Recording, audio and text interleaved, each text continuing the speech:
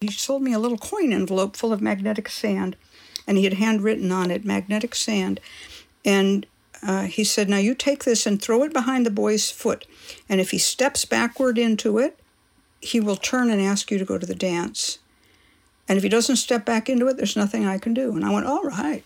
So I went to school. This was at Garfield Junior High, which is now Martin Luther King Middle School. And so I threw this behind his feet. And he stepped back into it, and he turned to me, and he said, are you going to go to the spring dance? And I said, no one has invited me. And he goes, I'll invite you. And I thought, what the...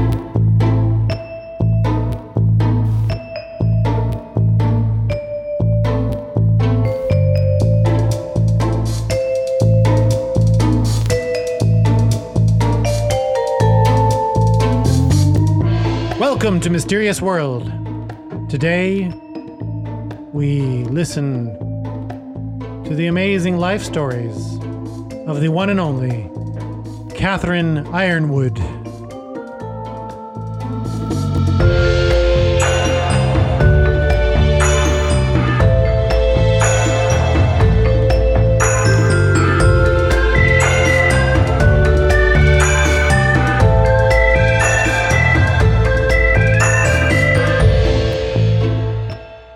Hey, fun seekers! Stuart Palm here. Welcome back to Mysterious World if you've never been before, and welcome to Mysterious World if this is your first time listening. This is a podcast exploring the mysteries that we find around us. Stories that describe experiences that might be unbelievable, and people connected to such things in the world. Sometimes it's strange and wacky, sometimes it's magical and mystical. And that's the stuff that I'm into, so that's why we're here. And I recently learned a topic for a podcast that I quite like. It's true of comedy shows as well. And the concept that I would like to take on is the idea of being evergreen. And an evergreen creation is one that is not beholden to or necessitates the knowledge of the time it was created to be able to experience it. And that's hard right now. And we did a good job in the recording, and Catherine directed that, because I did open with a conversation about the goings-on of the world and COVID-19 and the fears that people are letting go of or experiencing deeply. And I thought about just going into this without addressing it, and I can't do that. But generally speaking, I am going to make a vow to, as much as possible, make these recordings and conversations as accessible to any time. So I want anybody to be able to listen to this and understand and relate to it from the time that they're in, no matter when that is in the future. Or the past, if possible. So, I have made you're going to see more of these. I'm doing a little work called the I Lab with Anthony Jacquin, an amazing coach and hypnotist. And in iLab, it's a personal development sort of group. We're going through a process where it starts with establishing 3 goals for the next 3 months. And one of my goals was to work on this podcast weekly and get it with a stronger following and regular release. So I'm onto that. That is a goal that I'm taking on. And I know I've said things like that before.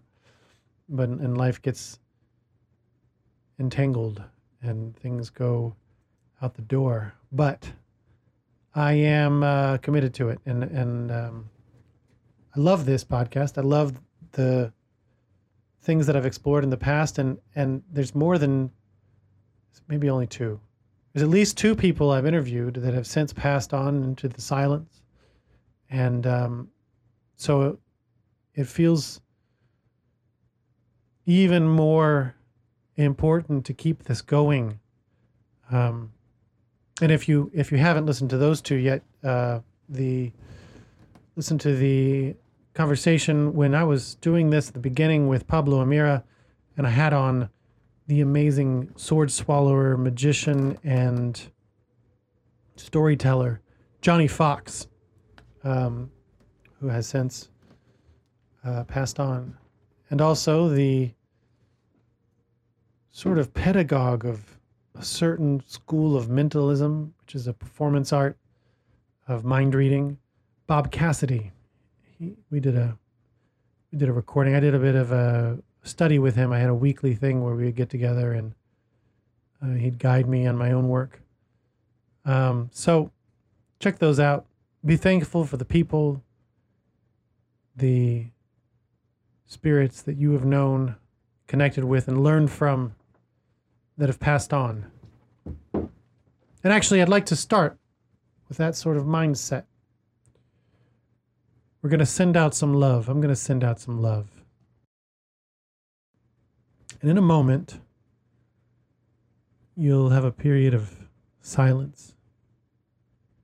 And in that silence, encapsulated in the vibrations in this recording will be the love I'm sending out. Just a healing love of peace, letting go of anxiety and stress. And what I want you to do with that is to relax, to receive it.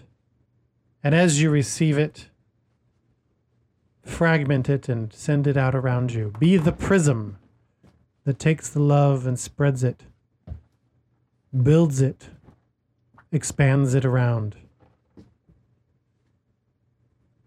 And as I focus inward, as I focus in on the love to send now,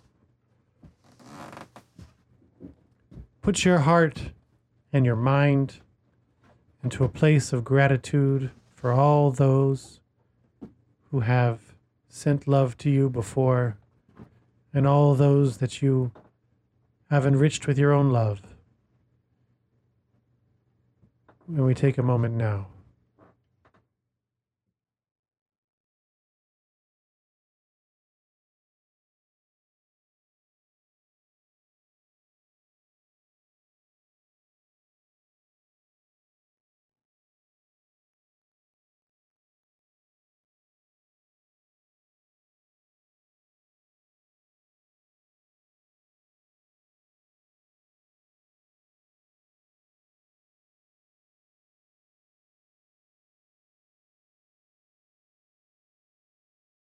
So mote it be.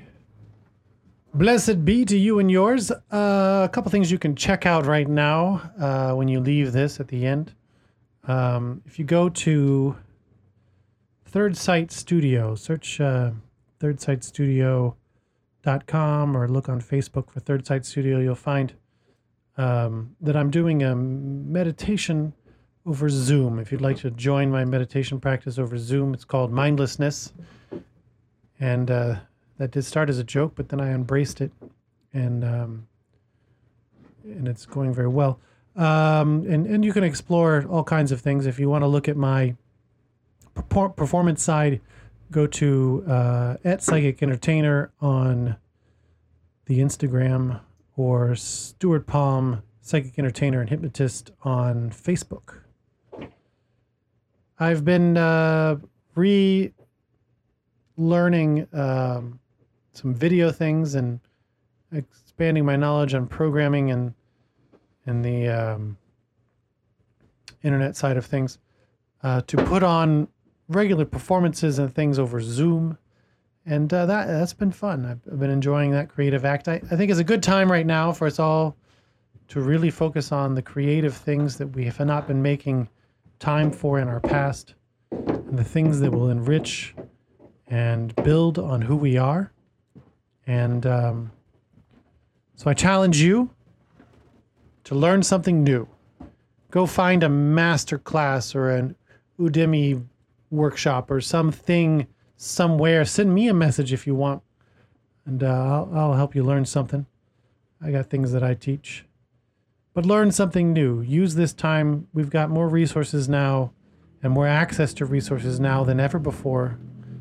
So stay off the Netflix and the television, and definitely stay off the news, and put your heart and mind to expanding. And one place that you can learn some amazing new stuff is the Lucky Mojo Curio Company. And you'll hear a lot about that because my conversation today is with Catherine Yronwode, owner and proprietor of the Lucky Mojo Curio Company, author of many, many books.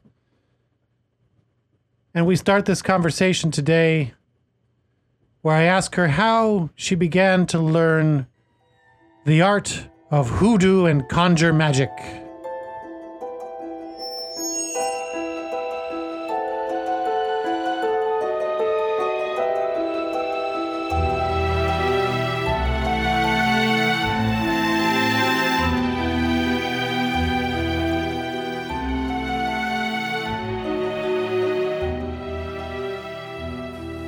Well, there were a couple of entry points, each of them different, and I would say that actually what really started was that I became interested in collecting folklore when I was about 6. My grandfather, Theo Erlanger, was a lawyer, but his hobby was folklore, particularly German Christian folklore. He was a German Jew, and he was interested in Bavarian folklore. And he had a large collection of folk art and such, and he was a wealthy man. He even maintained a Christmas tree for the family's 5 Christian servants, and he was interested in all of their customs and very just a neat guy. He came after the war. He was in America, and so was my mother had escaped to America, and he came to visit us, and he asked me what I had done at school, and I said, the little kids were playing jump rope, and I was learning how to play jump rope. And he just asked me straight up. He said, do the little black kids do different jump rope rhymes than the little white kids? And I said, I don't know. And he said, if I give you a little notebook and a pencil, and it was one of those little flip-over steno pads. If I give you a little notebook and a pencil, write down and tell me what the little white kids say when they jump rope and what the little black kids say when they jump rope. And if you bring it back to me written down, I'll give you a square of Lindt chocolate from Switzerland. So I listened and I wrote them down, and they were different songs. And I also, for bonus points, told him that the white children jumped with a single rope and the black children jumped double Dutch with double 2 Dutch. ropes. And so he gave me a square of chocolate. And then I said to him, but you didn't ask me about the little Chinese children, because there were a lot of Cantonese Chinese in our neighborhood in the East Bay. And he said, do the little Chinese children play jump rope? And I said, I don't know. Let's go back and find out. And I found out that they did what was called Chinese jump rope, where they would make a circle and jump the circle. And so I got real interested in this, and he rewarded me with chocolate, and eventually he went back to where he lived, which was New York. And unbeknownst to me, one of my mother's best friends, Patricia Evans, my mother was going to library school then at Cal. This woman was getting her PhD in children's folklore, and I don't see very well. I'm visually impaired. I can't get a driver's license. But I was in the 1st grade, and the teacher said all the kids who have good grades can go out, and during recess, go over there, and there's a woman, and she will collect stories from you.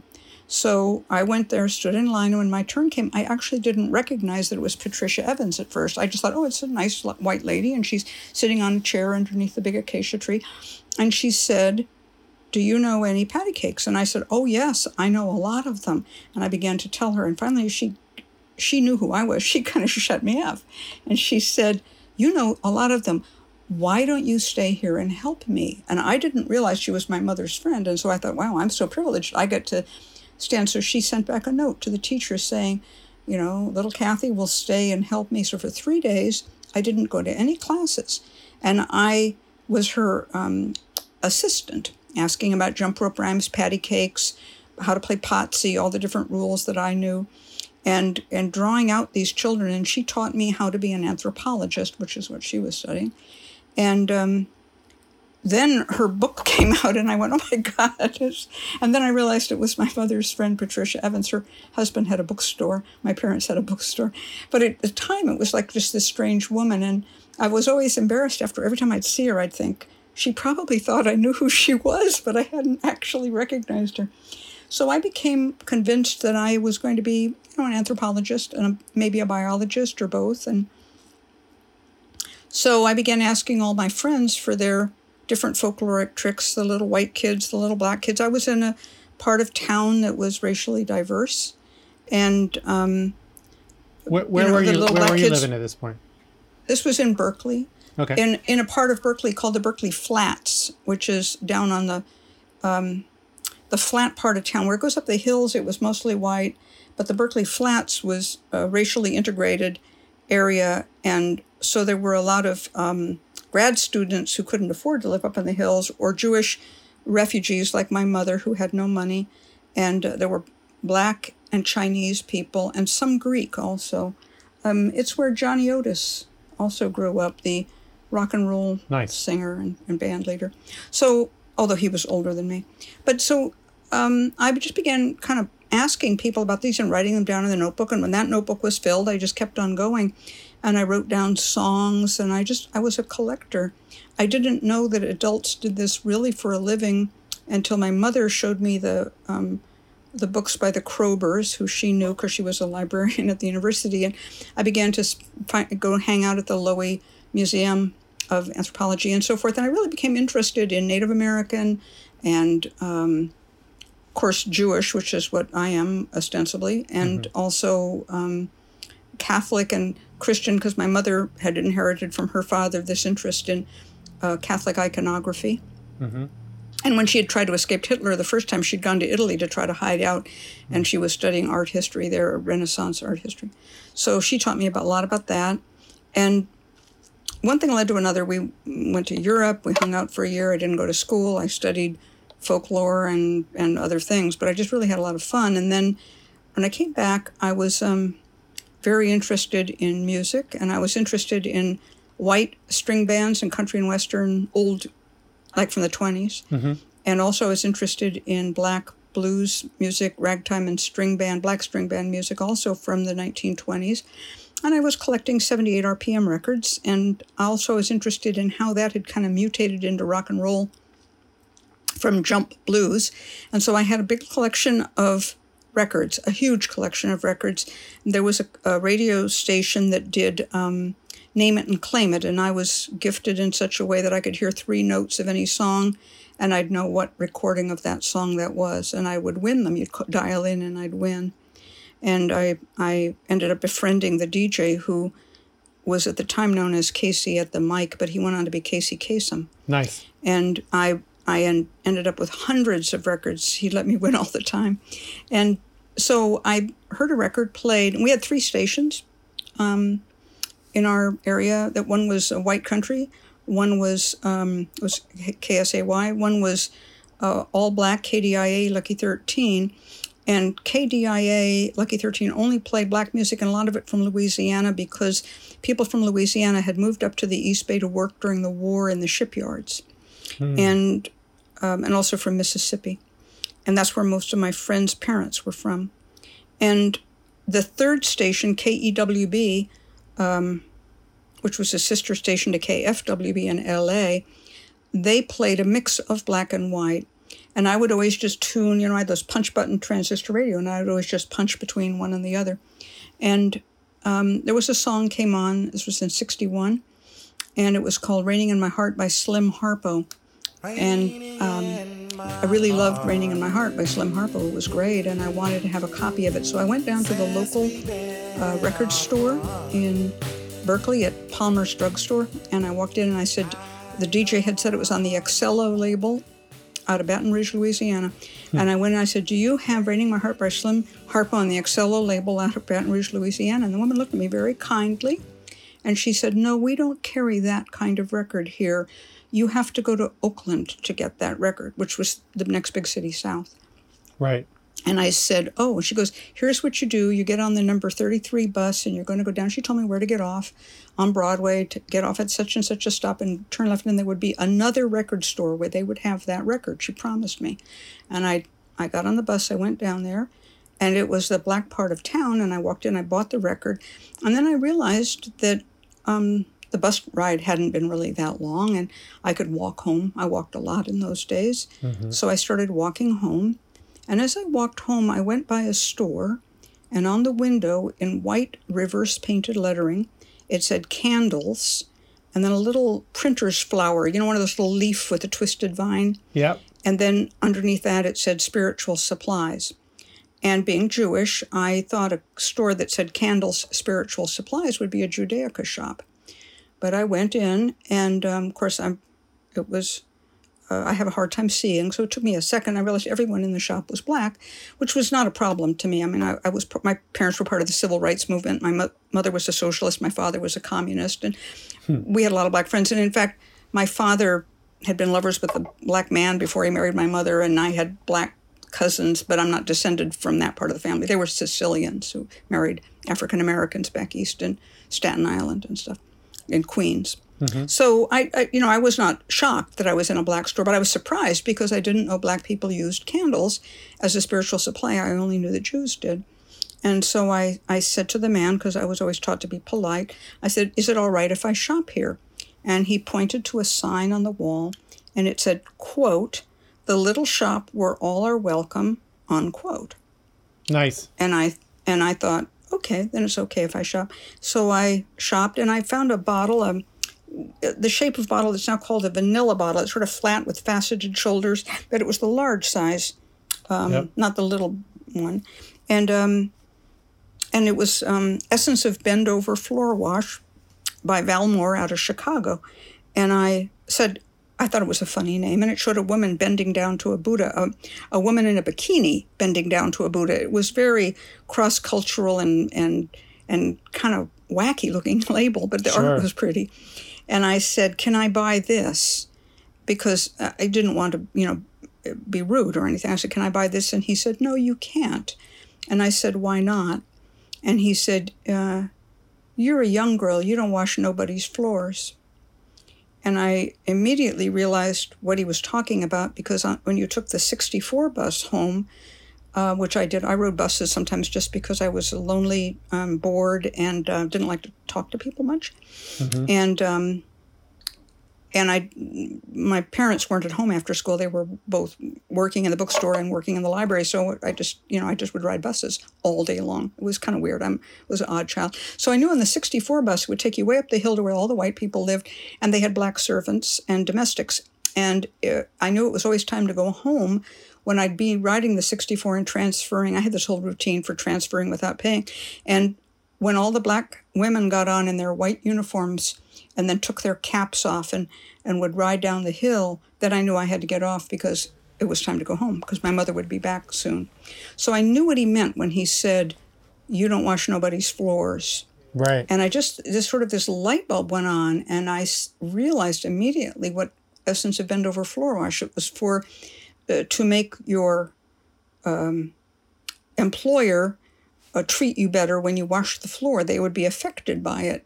And I was very surprised that such a thing existed in a commercial product. I knew a lot about black folklore and hoodoo already from some of my friends in school. They were very simple, childlike things, chewing gum spells, sugar spells, things like that. Sure. But I had never seen a commercial product. And so I said to him, well, if I can't buy this, what can I buy?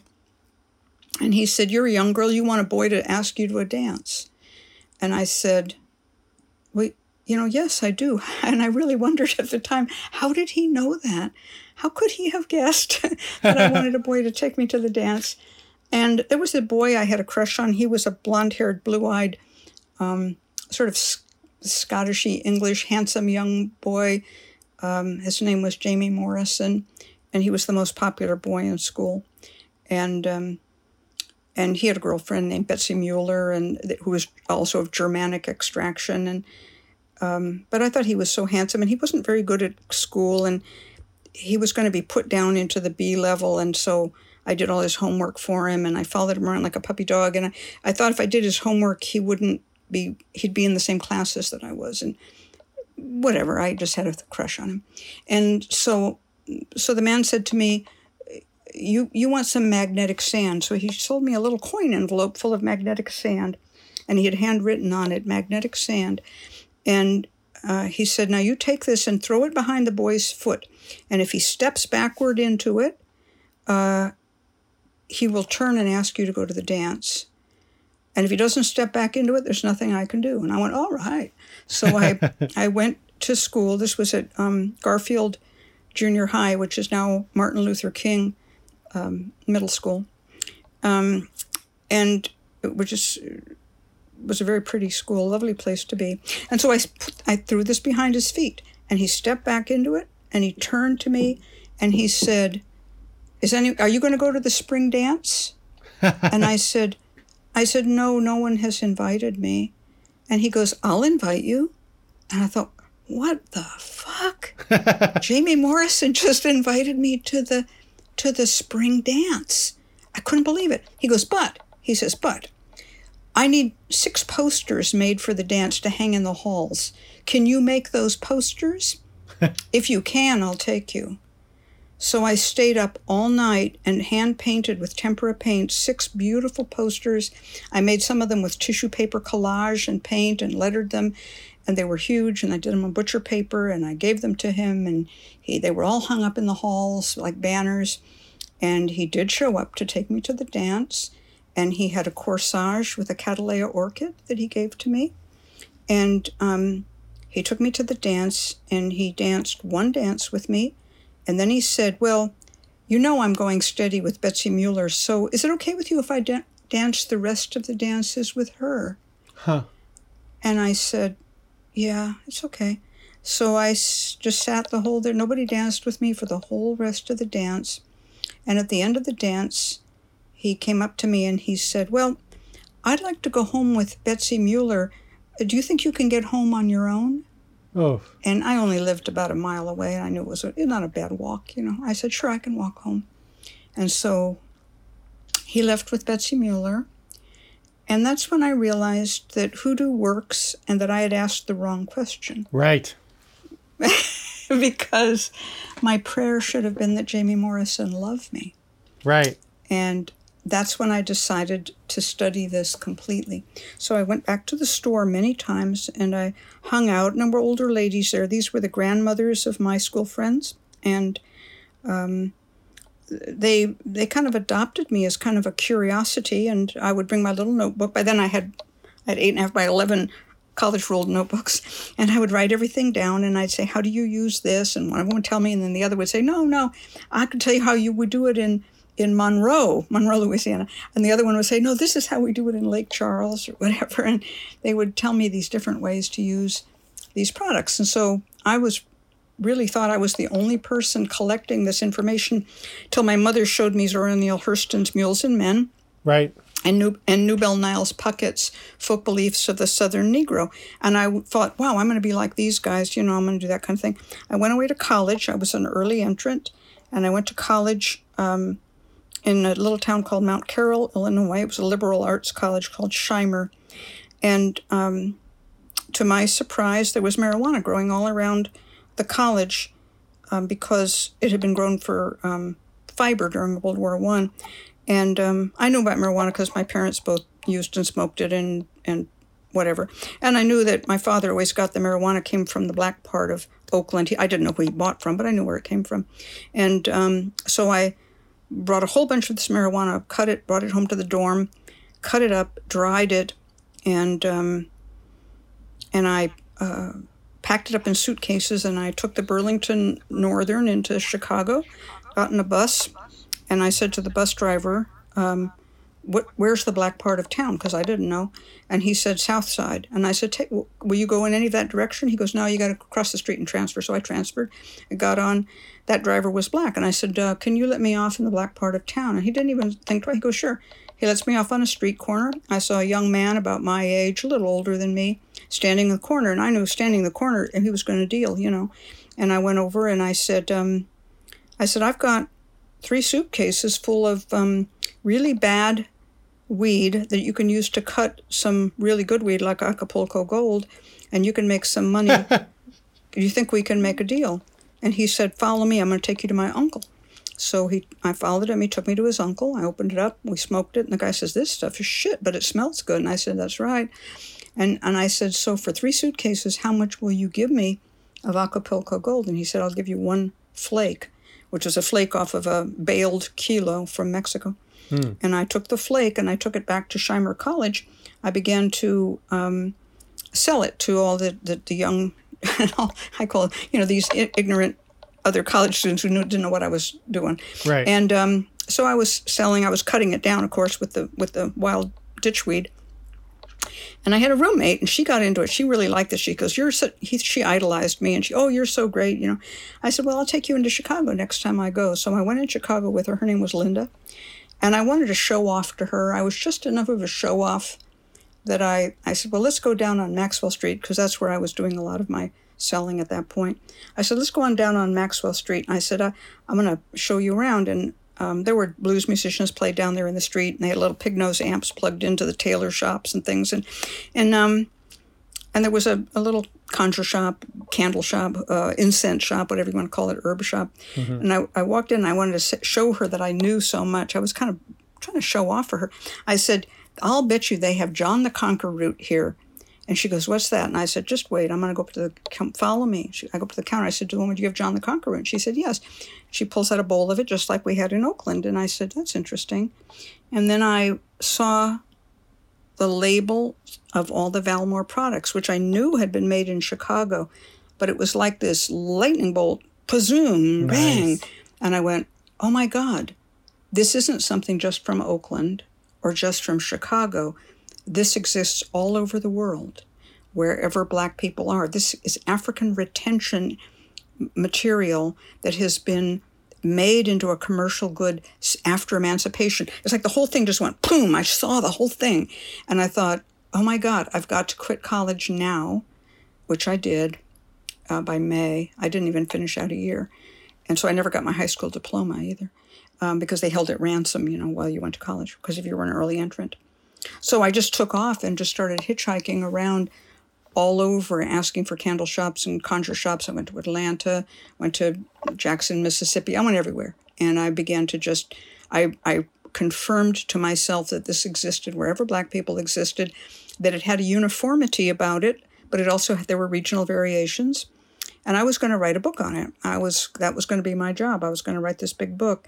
And just around that time in the 70s, Reverend Harry Hyatt, who had been collecting all this material privately since the 30s, his wife died, leaving him a lot of money, and he published his compilation, his 5 volumes. They didn't all come out at once, but the first 2 volumes came out, Hoodoo, Conjure, Witchcraft, Rootwork.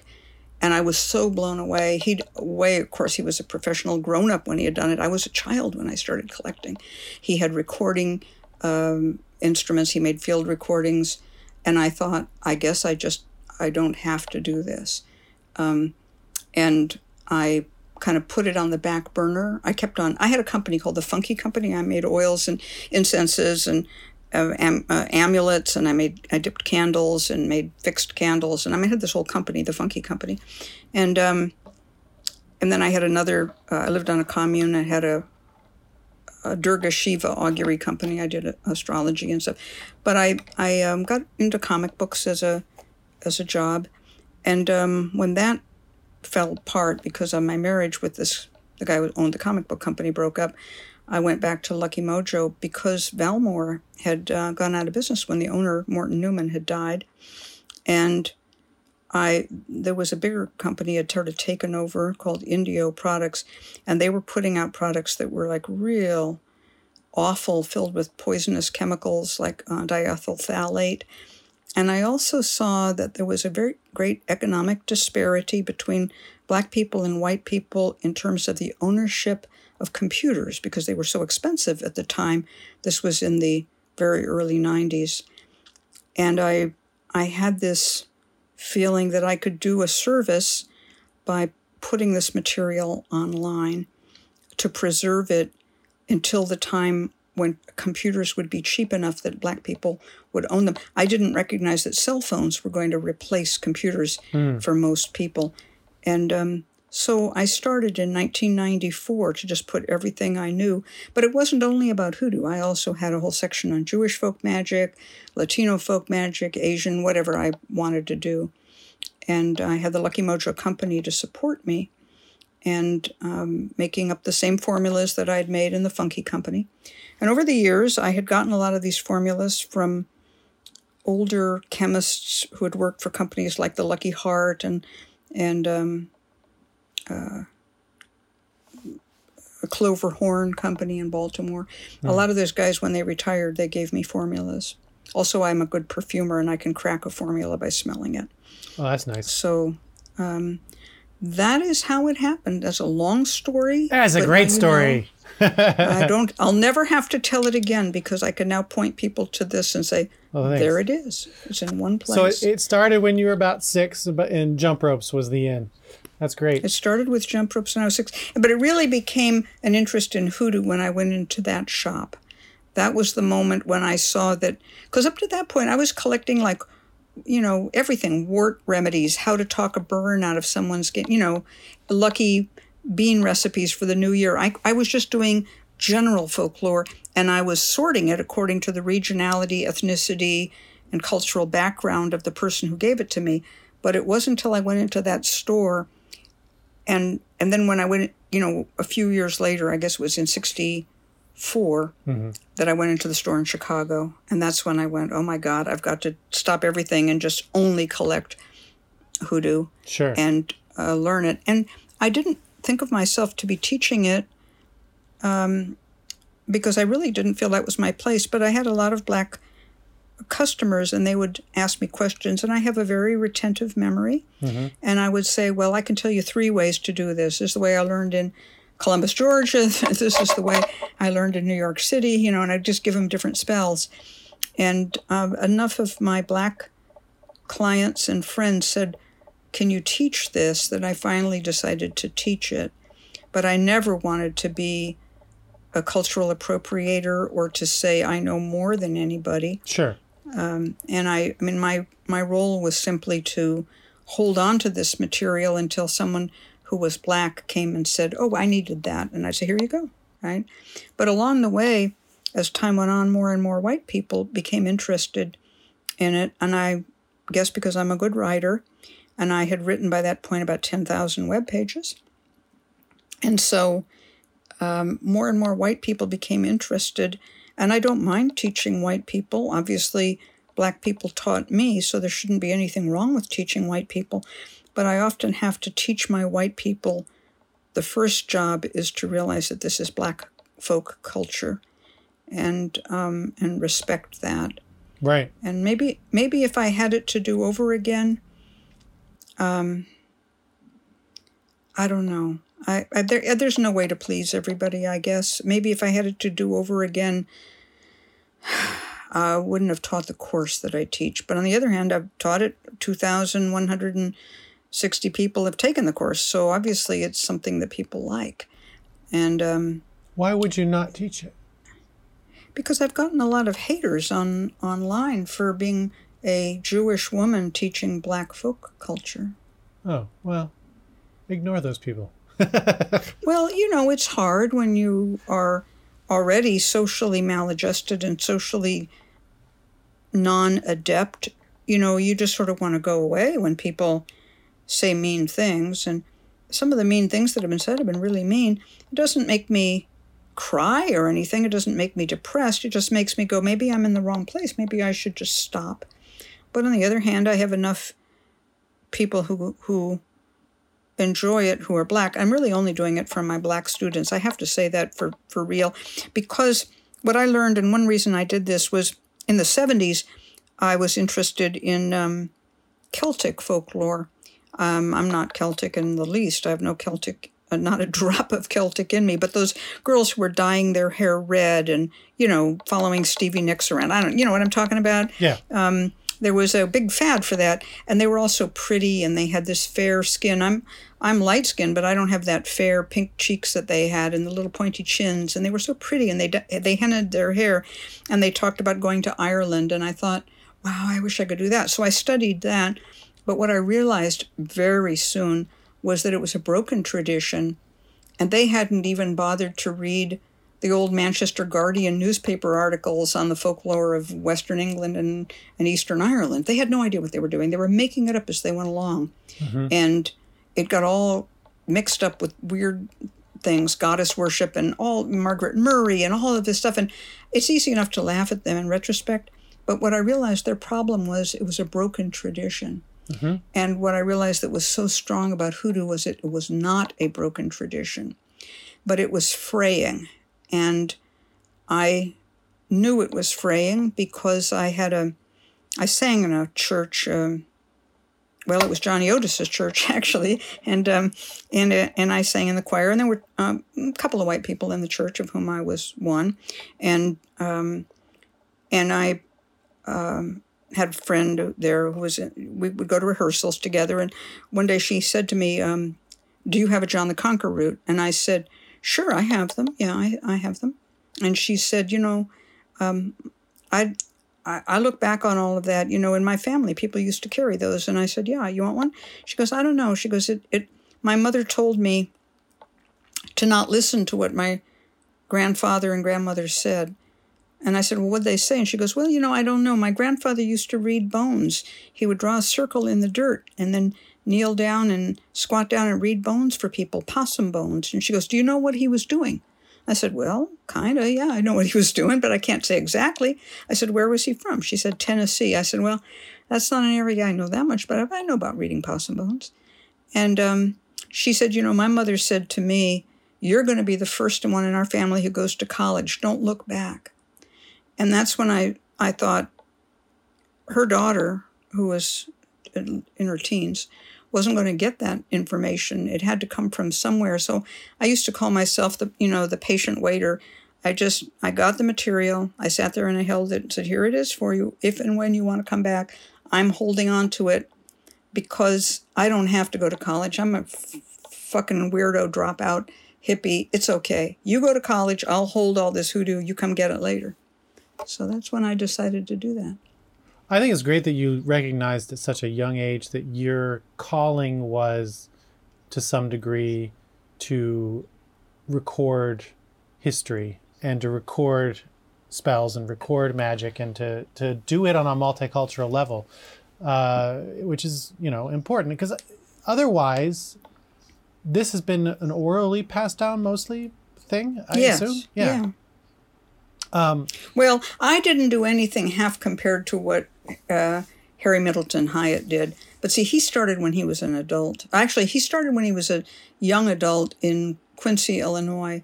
And he was a member of the American Folklore Society. And he began collecting, and he then became interested in going into the South and collecting Black folklore. And he interviewed 1,600 people. I can't say I did that. So he was an adult. I mean, he was in his 40s when he was doing that. So when I started 6 years old, 14 years old, 16 years old, I had the best conception I could at the time. But he's the one who really preserved the most. And I have to give him all credit for that. I consult his books still. His stuff is great. And the people that he recorded are a fantastic resource. They were generous, and they gave all of their 1,600 different root workers and practitioners that he interviewed. You can't beat that over the course of 4 intense years. And then he did it off and on for another, 30 years after that, before he published. Did you ever connect with him? No, I did not. He died very early on he never finished the 6th book, never came out. He reprinted his book from 1935, and then he did 5 volumes of Hoodoo, Conjure, Witchcraft, Rootwork, and the 6th volume was supposed to be an index, and he died before he did the index. So, wow. No, I didn't. At the time, I was living in the Ozarks. I had no. Well, we're just going to take a little break so I can plug some things for Kat and for myself, and also just reflect on some of the things that she's talking about. I love that she's a person you can just say go, and she'll tell you long, beautiful stories. I love the idea of looking at our own histories and our own traditions, our own cultures, and finding where the magical practices we might not notice exist, such as we talk about blowing out the candles on a birthday cake. When I was a kid, every New Year's, and I still do this now, we put a penny in a pot of black-eyed peas, and whomever gets the penny gets their wish for the year. And this is actually a Black African-American tradition as well. And when I've shared that with some Black friends that I have, they are confused and wonder why it is. But it's become a Southern tradition. So these things cross over from one culture to another. There's a similar tradition in, at least in Southern France, I know because I spent some time there, where there is a cake and there's a crown that's baked in the cake, and that person gets luck. So what I'm calling on you to do is to look at your own family history and the culture that you grew up with, and search and reflect on the magical practices that you have and that your family has that you might not even recognize or see as magical practices. Sometimes we just see these things shooed away as superstitions, but there is a deep history there, and there's an interesting, amazingly deep breadth of knowledge that can be gained by looking into it.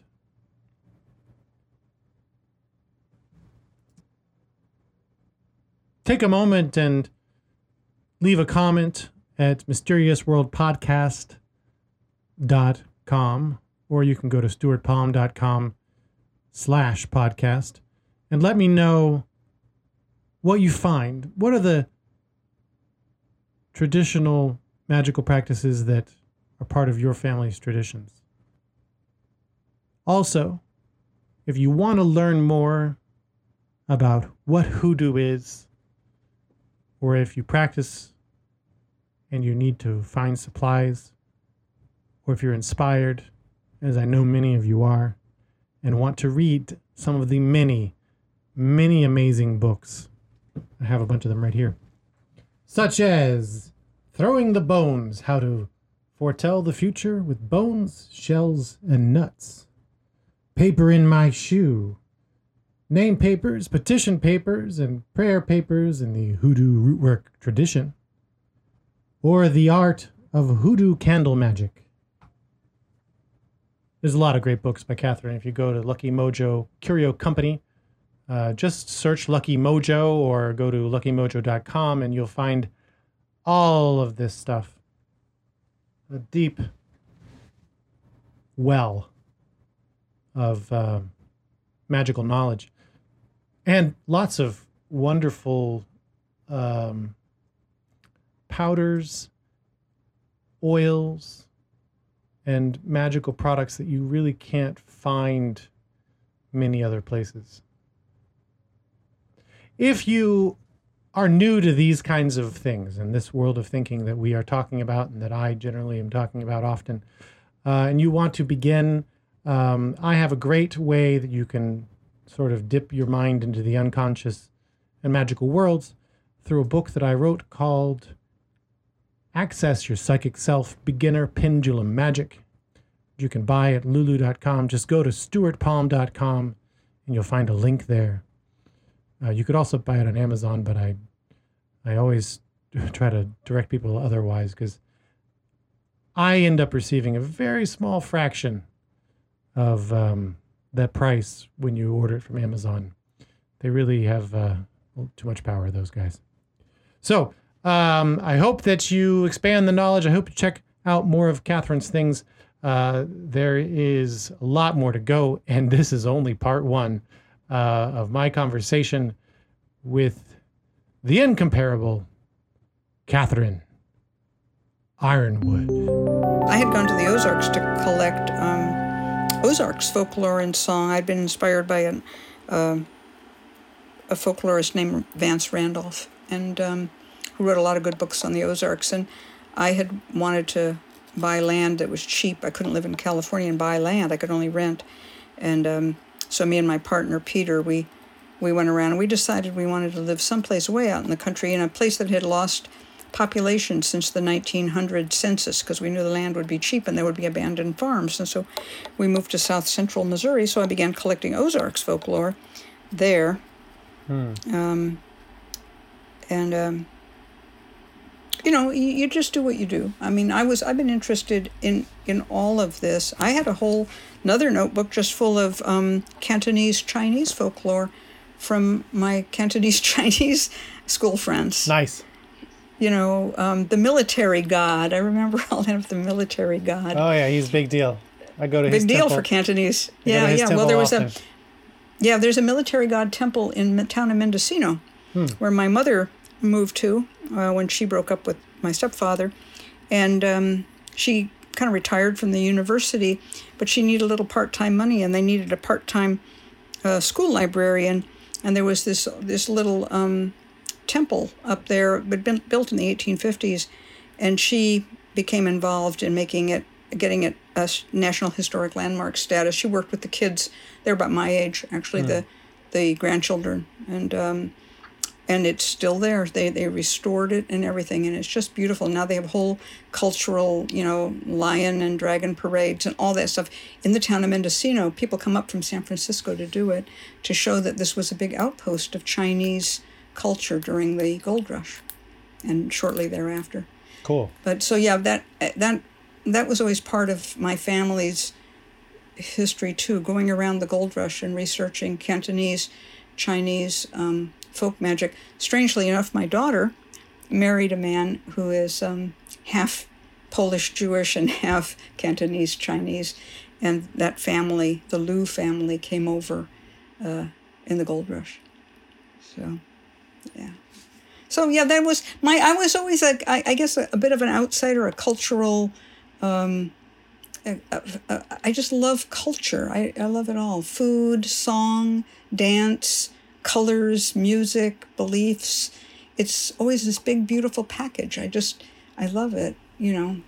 I respond to a lot of what you're saying, because it seems the things that you respond to and fall in love with and have taken it upon yourself to record and be involved with are things that culture of that time would have hidden. Things that you would say, oh, well, we don't talk about that, magic or sexuality or even comic books probably at that time. Right. But where we have started to allow ourselves out of all those closets, it seems, and that is the train the world is on, I believe, which is a good thing. So it's important that you've recorded that stuff and have it for people to find. When you joined Lucky Mojo, who started Lucky Mojo? What's the backstory? Oh, I did. Okay. I started it. Yeah. That's what I thought. When you told it, I was like, oh, it sounded like you joined it. No. When I started, I had the Funky Company with my then husband Tom Hall, and then I had the Durga Shiva Augury Company and the Garden of Joy Blues, which did quilting and handicrafts. But Durga Shiva did all of the magical stuff. And then I married a guy named Dean Mullaney, and he was from Staten Island. He was actually Jewish, despite having the name Mullaney. His father had been adopted by the Mullaney family. But he and I didn't get along very well, but we had a productive marriage. He had a company called Eclipse Comics, and I was the editor-in-chief. And he was afraid that I was too weird, that we wouldn't be able to make inroads into the regular business world. So he told me to put a lid on it, except for astrology, which he didn't believe in. And he said it was okay if I could talk about astrology. But I didn't make any products during those 6-8 years I was with him. That was the only time I stopped making products. And then when he left, I was working as a staff editor for Organic Gardening magazine, and I was sent on a journey to ghost write a book for a famous man who had his first book had been a big bestseller, I don't want to get into it because you'll know who he was, but he was a guy whose first book had been a bestseller, and it was about sustainable agriculture and whatever. And I didn't know it had been ghostwritten. I liked the book, and then he hired me to ghostwrite the second book. And then I found the ghostwriter of his first book, and I thought, what? This is weird. But I got $40,000 for ghostwriting the book. And I got sent around the world to interview people. And I went to Australia and Japan, and it was just really great. And I, of course, did my regular research into Australian folk culture, too, while I was there. And then that man was found to have embezzled a whole lot of money, and the book was canceled. And he had been given $100,000. I'd gotten a $40,000 cut off of it. And I called up the publisher, and I said, do I have to give the money back? And they said no. So I used that money to found, I didn't need it all. I paid off a lot of my mortgage, and I also founded Lucky Mojo. Nice. Yeah. Well done. Yeah, it was a good deal. It's interesting. The book never came out. No. Yeah. It's interesting when you were talking about the Celtic side of things, and I think that the problem with magic for white people and that lack of cultural knowledge is just that it's killed off through Catholic and Christian belief systems and subverted because my coming to this and coming to magic has been just through books for a long time, and also other cultures. It's very hard to find it living within any white culture unless you go to those places. Well, what is your ethnic background? German and Scottish, and by German you mean German, not German Jewish, just German. Yeah, Alsatian actually. Alsatian. As far as I know. Nice, yeah. But on both sides of my family can be traced in the U.S. to the 1700s. So there's a lot of culture from Europe lost there in that sense. The thing that's been held on to the most is Scottish traditions. I was going to say the Scots have had a hard time giving it up, and the Irish also, to a certain extent, have held on to it. It has a lot to do with socioeconomic class and with segregation. I think one reason hoodoo was not a broken tradition was it sounds strange to say it, but it was a beneficial byproduct of the horrors of racial segregation. And the same with Jewish folk magic. Racial segregation kept Jewish folk magic for Jews. And anytime there is a minority group that is segregated, they tend to not disperse, they tend to not marry out, they tend to not lose their cultural beliefs because nobody wants to know about it from the big culture, so they don't talk about it. But they have it.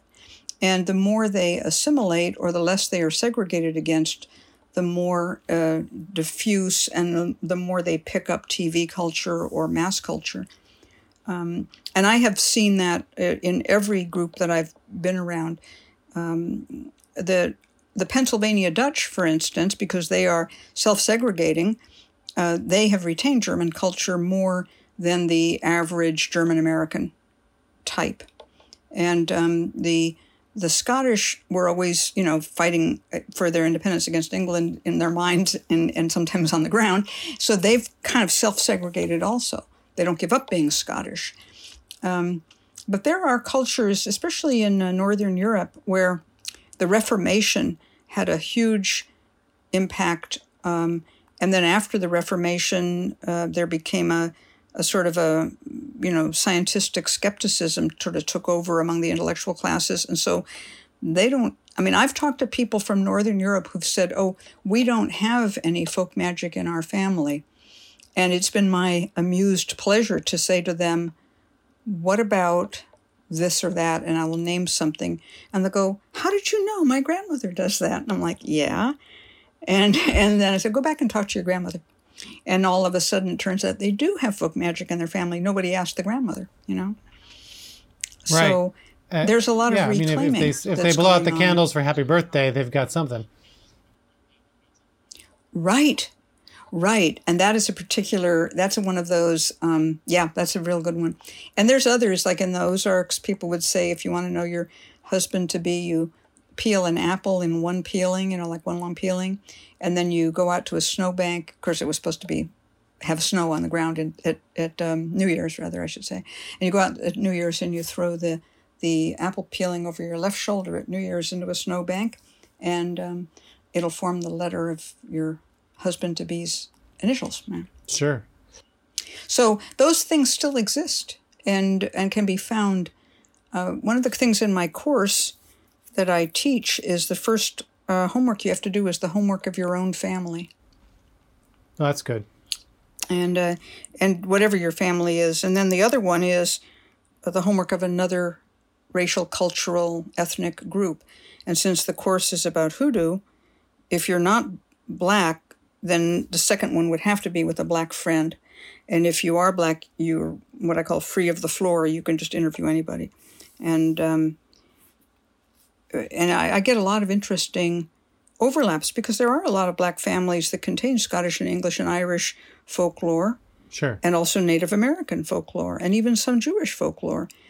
And there also are groups in the Black community that are quite anti-spirituality, anti-magic in that sense.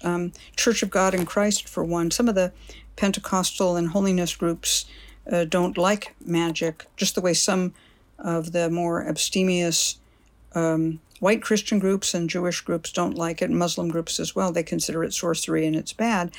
But there are families in which these retentions can be traced very clearly back to Africa or to Native American beliefs or both.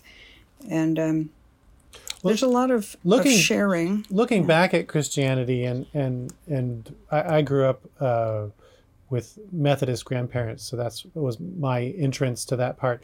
But it's funny how they demonize magical practice and witchcraft.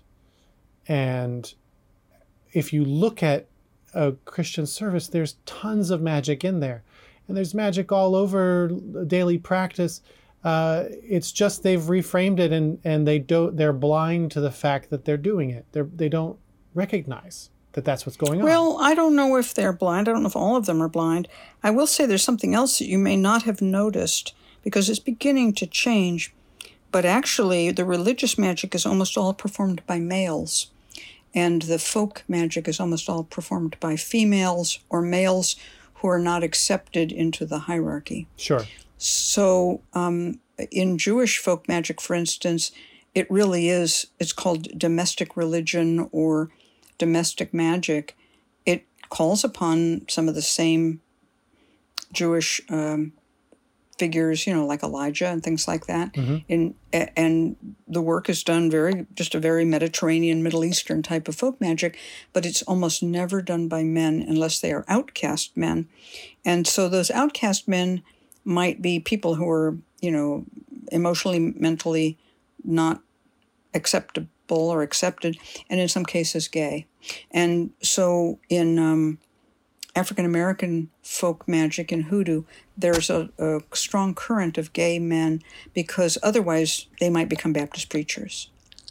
Right. Because now Black culture does allow more women. There are more churches with women in them, but they're sometimes, they're not the mainstream, like not African Methodist Episcopal or something like that. They're, more small little Baptist breakoffs or holiness, Pentecostal breakoffs. But really, it's not that people don't know that there's magic in religion, theurgic, religious magic, whatever you want to call it, but that priests who are permitted to do it. And the women who do folk magic, and this is true of almost all folk magic, not just hoodoo. This would be true of Sicilian stregoria or Mexican brujeria, curandismo, whatever. They also often perform other services for women, such as being midwives and in some cases abortionists.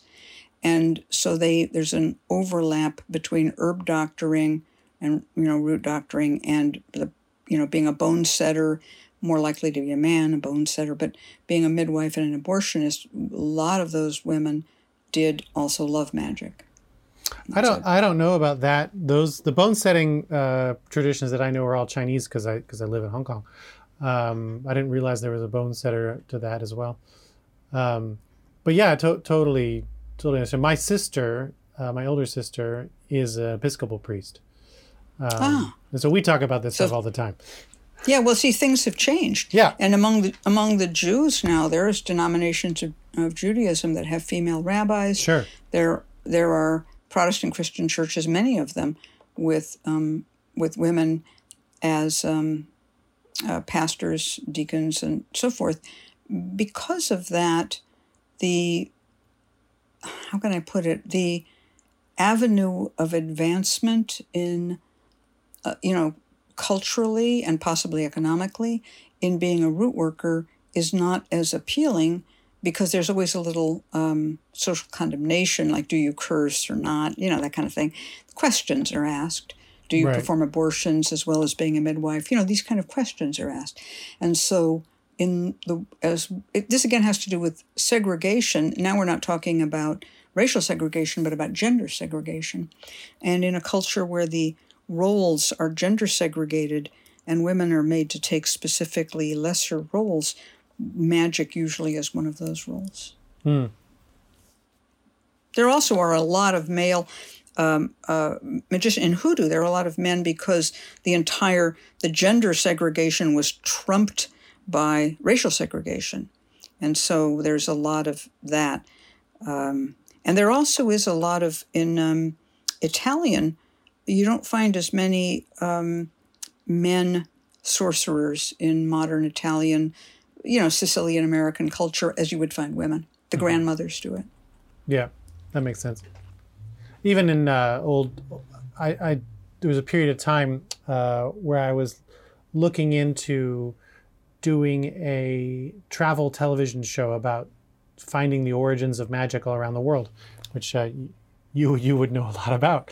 And where we started was in Nordic culture, which was mostly, as far as anybody knows, women who were the reading the guts of the animals.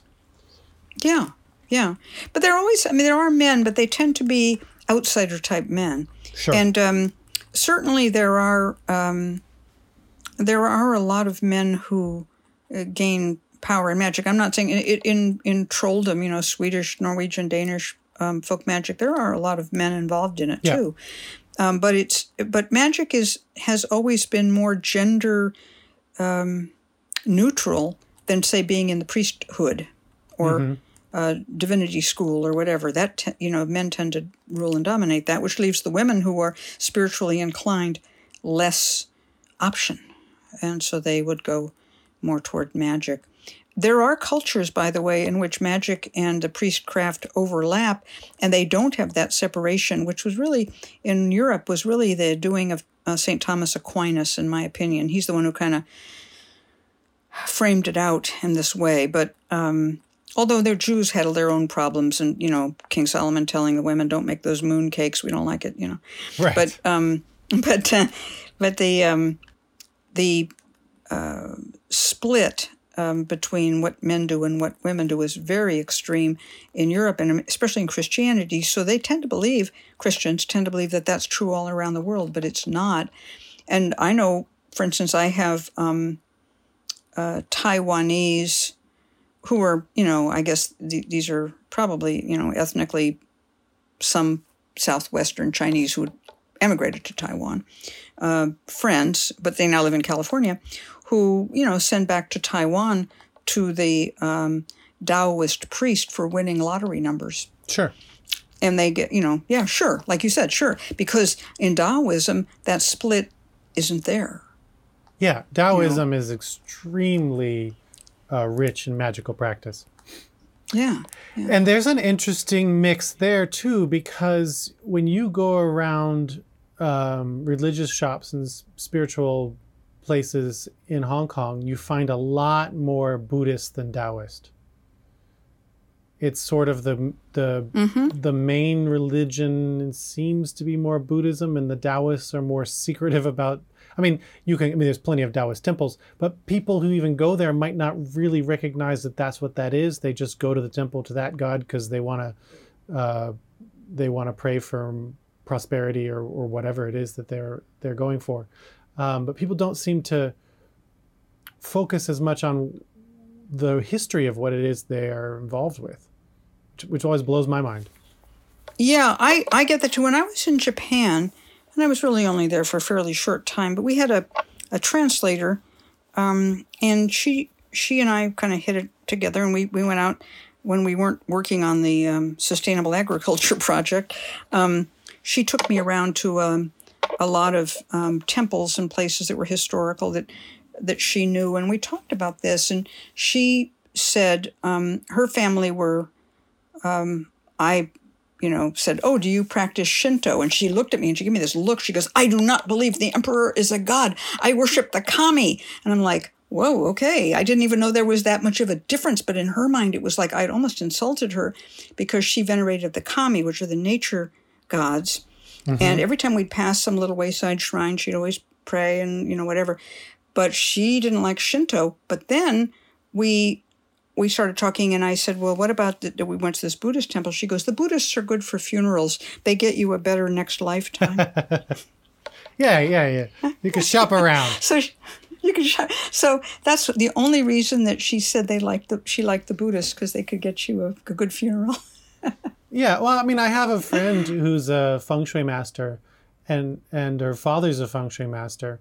And as far as I understand, most of what feng shui comes from is based in Taoist traditions. Yeah, it's Taoist. But they are Buddhist.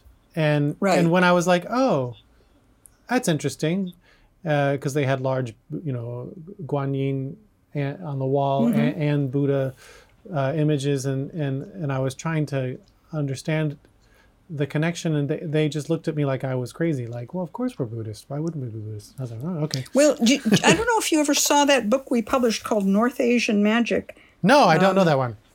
Oh, the book is North Asian Magic by David Borji Shi, and it's about Mongolian and Manchurian folk magic. Oh, that's some cool stuff.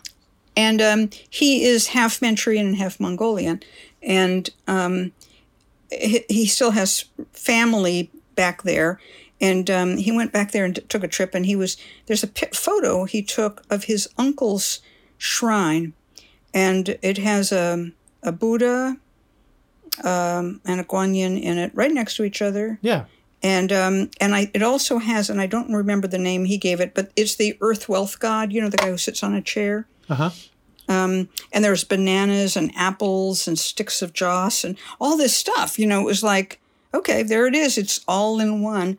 And he said, yeah, that's how it's done out there. And they also, besides, they have some Taoism, but they have their own native Mongolian Manchurian religion, where they worship a sky god, and everything is blue, and it's all they got their own thing going on, but they come across as Tibetan Buddhists or Vajrayana Buddhists, but they're actually not even a little bit.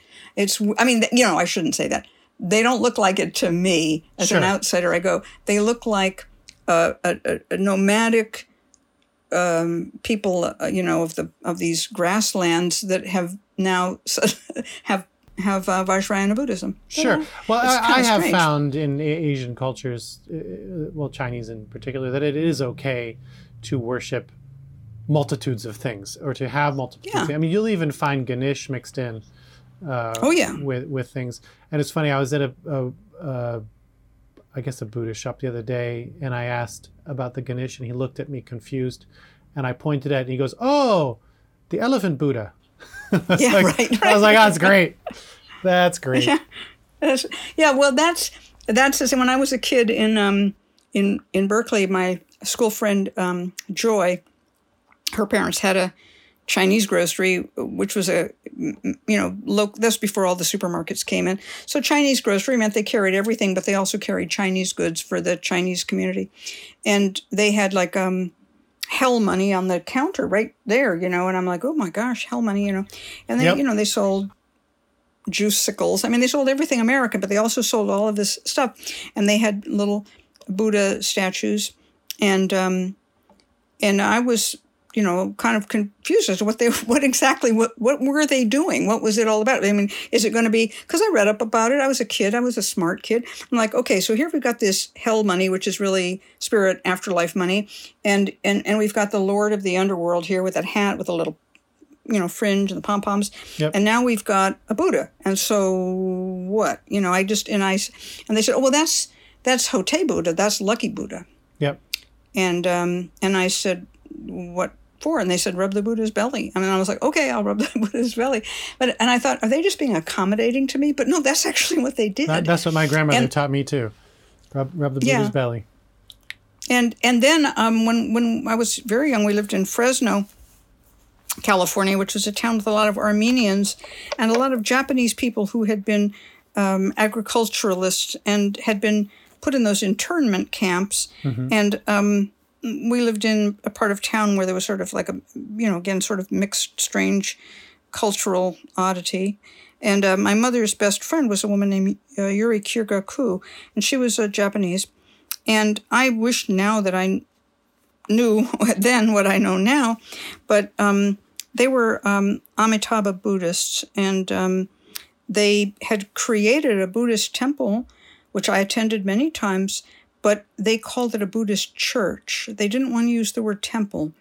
They wanted to fit in Fresno, California, in the Central Valley, in this sort of fruit-growing area. They a lot of them grew fruit. And I look back on that now, and I think, would they have done that today? And in fact, most of those churches have reverted to the use of the word temple. They don't call themselves Buddhist churches anymore. And her father was the priest of this temple, and it was very interesting to know that they were trying to make themselves seem. And I've seen the same thing with Hindus. When I was young, they would say, "Oh, we have a Trimurti, we have a Trinity, just like the Christians," And so they had this Trinity, which consisted of, Vishnu, Brahma, and Shiva, but they left off the Shakti, they left off the goddess, because there was no place for that if they were going to map themselves against Christianity. And I remember back in the 70s talking to someone and said, well, what about Shakti? We was talking about Shakti. And they go, well, we just don't talk about Shakti. That's not, but we have a Trimurti, we really do. But all of them have wives. And I'm like, okay, got it. But they left out Shaktism as a major Hindu religion, as if it didn't exist. And because they wanted to integrate or conjugate with or become part of a Western concept of a Trinity. Yeah.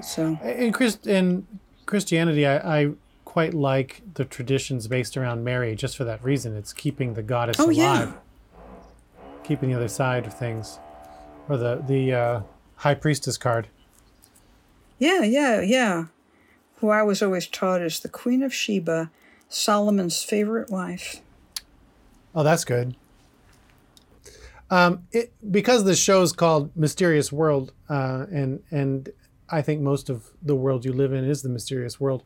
What comes to mind when I ask, what are some otherworldly experiences you've had where things went, oh, that's amazing? I mean, the boy stepping back into the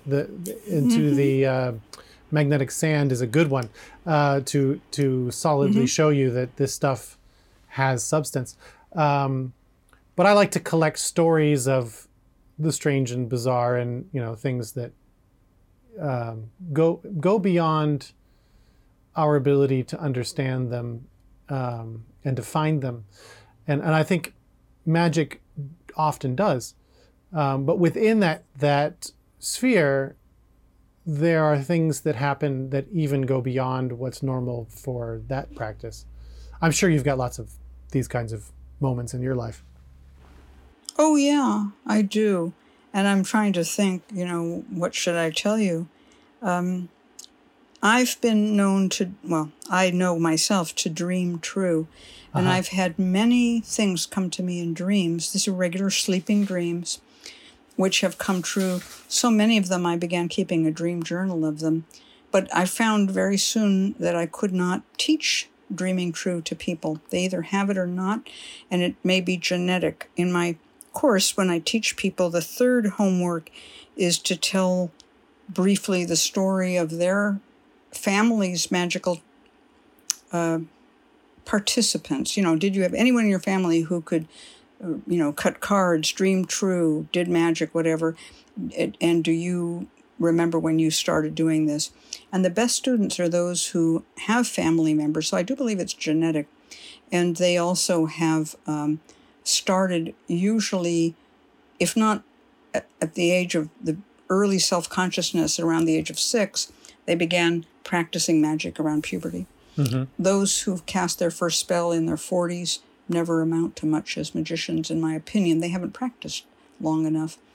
It's like a kid who can hit a baseball. You know that by the time they're in second grade. Either they can or they can't. Yeah, it's funny. I remember at some point going, oh, wait, not all kids make potions? Yeah, right. Exactly. Exactly. So I could tell several stories about magical spells that came true to the point that I became convinced by the time that I was 14 that I understood that magic existed and that I could manipulate it. But I could tell you other stories that came from my dream. And I'll try to be brief. It's a long story if you don't mind. But no, please. It's probably the most mysterious thing that ever happened to me. Oh, that's the best one. Yeah, so this was in the 60s. And I was doing astrology on the street and doing card readings on the street, selling the Berkeley Barb underground newspaper, and co-writing with a bunch of people an astrology column for the San Francisco Express, a.k.a. the Good Times Express, which was another underground paper. And I was just sort of living hand to mouth, pretty much. And I had just gotten out of jail from growing marijuana, and so I was kind of trying to figure out what to do next. But I was making a pretty good street level living, just doing astrology and stuff, and I had a place to live. I lived in a shared rental with a bunch of other people, and I had a dream that I was down on by the headlands, which are some cliffs down in Mendocino, up in Mendocino County, by the town of Mendocino, near where that little Chinese temple I mentioned was. And I dreamt that I went down by the cliffs and there was a cave in the cliff. And I went in there. Now, I had been in Sicily and there were these caves and, grottos. So it was like as if that was in Sicily, geological formation-wise. It was not like Mendocino. And so I went into this cave and Paul McCartney was there. And this was during the height of the interest in the Beatles. Wow. This was around the time Sgt. Pepper's had come out, but the White Album had not come out. And there was Paul McCartney. And I was not a Beatles fan. I was a little too old to have been a screaming Beatles fangirl. But I liked them because they did some Chuck Berry songs, and I liked Chuck Berry a lot. And I also didn't like them because they did Chuck Berry songs and, why don't you write your own songs, guys, which they eventually did. But I was never like, oh my God, wow, the Beatles. So, but there was Paul McCartney, and I said, hi, and he said, you're looking for John Lennon, aren't you? And I said, I am. And he said, yes. And I woke up. Then I went to 2 nights later, I dreamt I was at a gas station, and at the gas station was a girl I'd gone to school with. Her name was Cindy Sargent, and she handed me a map, and it was a blank map, and it had rule lines around the outside edge, and NSEW, showing that it was a map, but it was completely blank. And she goes, here's your map so you can find John Lennon.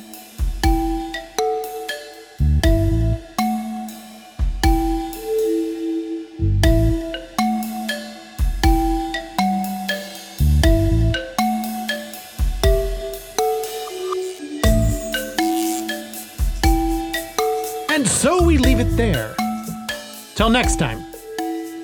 There will be another episode where the story that Catherine started will continue, and you will learn whether or not she followed that map and whether or not she found John Lennon. It's a great story. I really look forward to being able to present it for you. I'm honored to have had Catherine for almost 4 hours. Our conversation went on. So I could make this probably into 2 more episodes. I'm not sure exactly. But this was the right place to stop the first one, as we got her story of how, as a child, she discovered Hoodoo, and how, through her experience in the beginning of her college years, she discovered that she shouldn't go to college and instead would follow recording magical history. She's done a lot of interesting and cool and wonderful things, and I'm blessed to be able to know her, even if it is so far only through the internet. If you'd like to find out more about Catherine Yronwode, you can do so on the Lucky Mojo Curio Company. This is her company, the company that she started, that she tells a story about on here. And this is where I discovered her work, not knowing that actually we'd had a correspondence before on another issue involving pendulums, which I'm a big fan of. As you all know, I wrote a book on pendulum magic called Beginner Pendulum Magic. And for me, Catherine Yronwode, Cat Yronwode, is an inspiration. She is a person that I see as a role model in some sorts. Because I do like to write, and I do like to study the history of these things, and I do like to share that and explore it deeply, find the new and amazing connections between things. It's a wonderful process of learning the history of magic and learning the origins and uses of it around the world. So that's exciting. I'm excited to take her heed some of the advice she's given me. Catherine has written many, many books that you can find at the Lucky Mojo Curio Company. This is the company that she speaks of in the story. It's the company that she started, that gives spells, that teaches, that provides spiritual supplies for readers and hoodoo root workers and workers of many magical practices of all sorts internationally. If you want to learn more about it, go to luckymojocuriocompany.com or just search Lucky Mojo on whatever search Google-y thing you use, and you'll find all the information about her. In the next episode, she lists out everything she's done and all the places you can go. So we'll have that for you as well. I'm going to put that in the descriptions also, so you'll see links to those places, including a site for tea leaf reading and a site for the histories of many different types of magical practice. I don't know how many sites she's got. She's got a lot of web pages. I hope you all are staying creative. I hope you're keeping your minds focused on creative and inspiring practice. You're letting yourself take this calm world we are living in and be calm, to focus on healing, to focus on becoming a better you. Because that's what we're here for. I know that in the media, there's a lot of anxiety and a lot of fear, and I say let go of that fear. Allow yourself to find the strength, to find the inspiration, and to find the pleasure in the isolation that we are all, to some degree or another, experiencing now. Allow yourself to birth a new you at the end of this situation. Once the virus is gone and we're all going outside, we're traveling again, we'll be able to see it anew, to take on these practices that we've taken for granted in a different manner, and hopefully giving more respect to our globe, to our ecology, to Mother Nature. Being able to connect more deeply with each other and to connect with the earth itself. I think it's going to be a positive thing for humanity. Right now, people are stressed. They're worried. They're reacting to fear, and those who are trying to use that fear to gain something. And that's a dangerous way to be. You don't have to hold on to it. You don't need the fear. Just be safe. Wash your hands. Wear a mask. Follow the social protocol wherever you live to stay well, and don't spend time with media learning to fear, learning to fall into that trap. Instead, allow yourself to grow. And we will all grow for the better. So I wish you all well. If you are able and would like to show your support for the Mysterious World Podcast, you can go to mysteriousworldpodcast.com or stuartpalm.com and then click the tab for podcast. And when you get there, you'll find a button for Patreon where you can have a weekly pledge payment and support this show. It would really, really help. And if you're not able to do that, if you go to the Apple Podcast app and please find Mysterious World and give it 5 stars. It's a very small act that would give a lot of support to this podcast. I'm trying right now to build it up stronger and be able to do this more regularly because I do enjoy it. And I find that there's a lot of value in it. So go to the website, click the Patreon button if you can do it. And I'm going to be adding extra content and things for people who do that. And so you get even more special, exclusive stuff. I send my love to you and my thanks.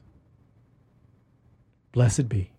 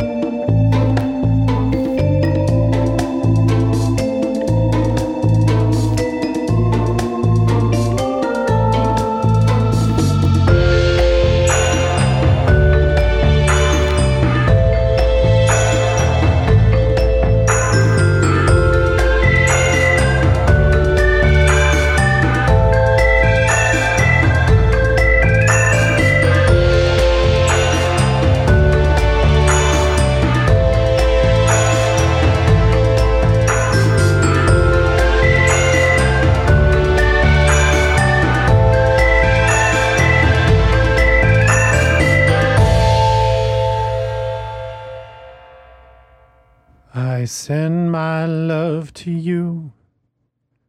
I send my hands to you. I send my clothes to you. I send my nose to you. I send my trees to you. I send my pleas to you. Won't you send some back to me. Send your ways to me. Send your call to me. Send your days to me. Send it all to me. And when I'm high and square, when I would have you there, you will be. The moon is falling, my wounds are calling, my head is bleeding, and I'm a duck. The lake is cracking, it hears me quacking.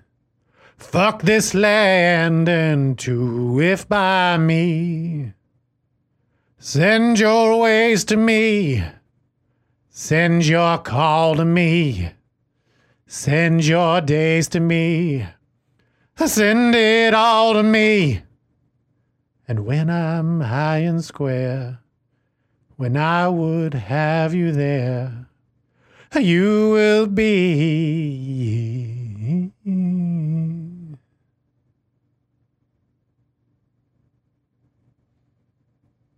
That was I Send My Love to You, written by Will Oldham. Be well.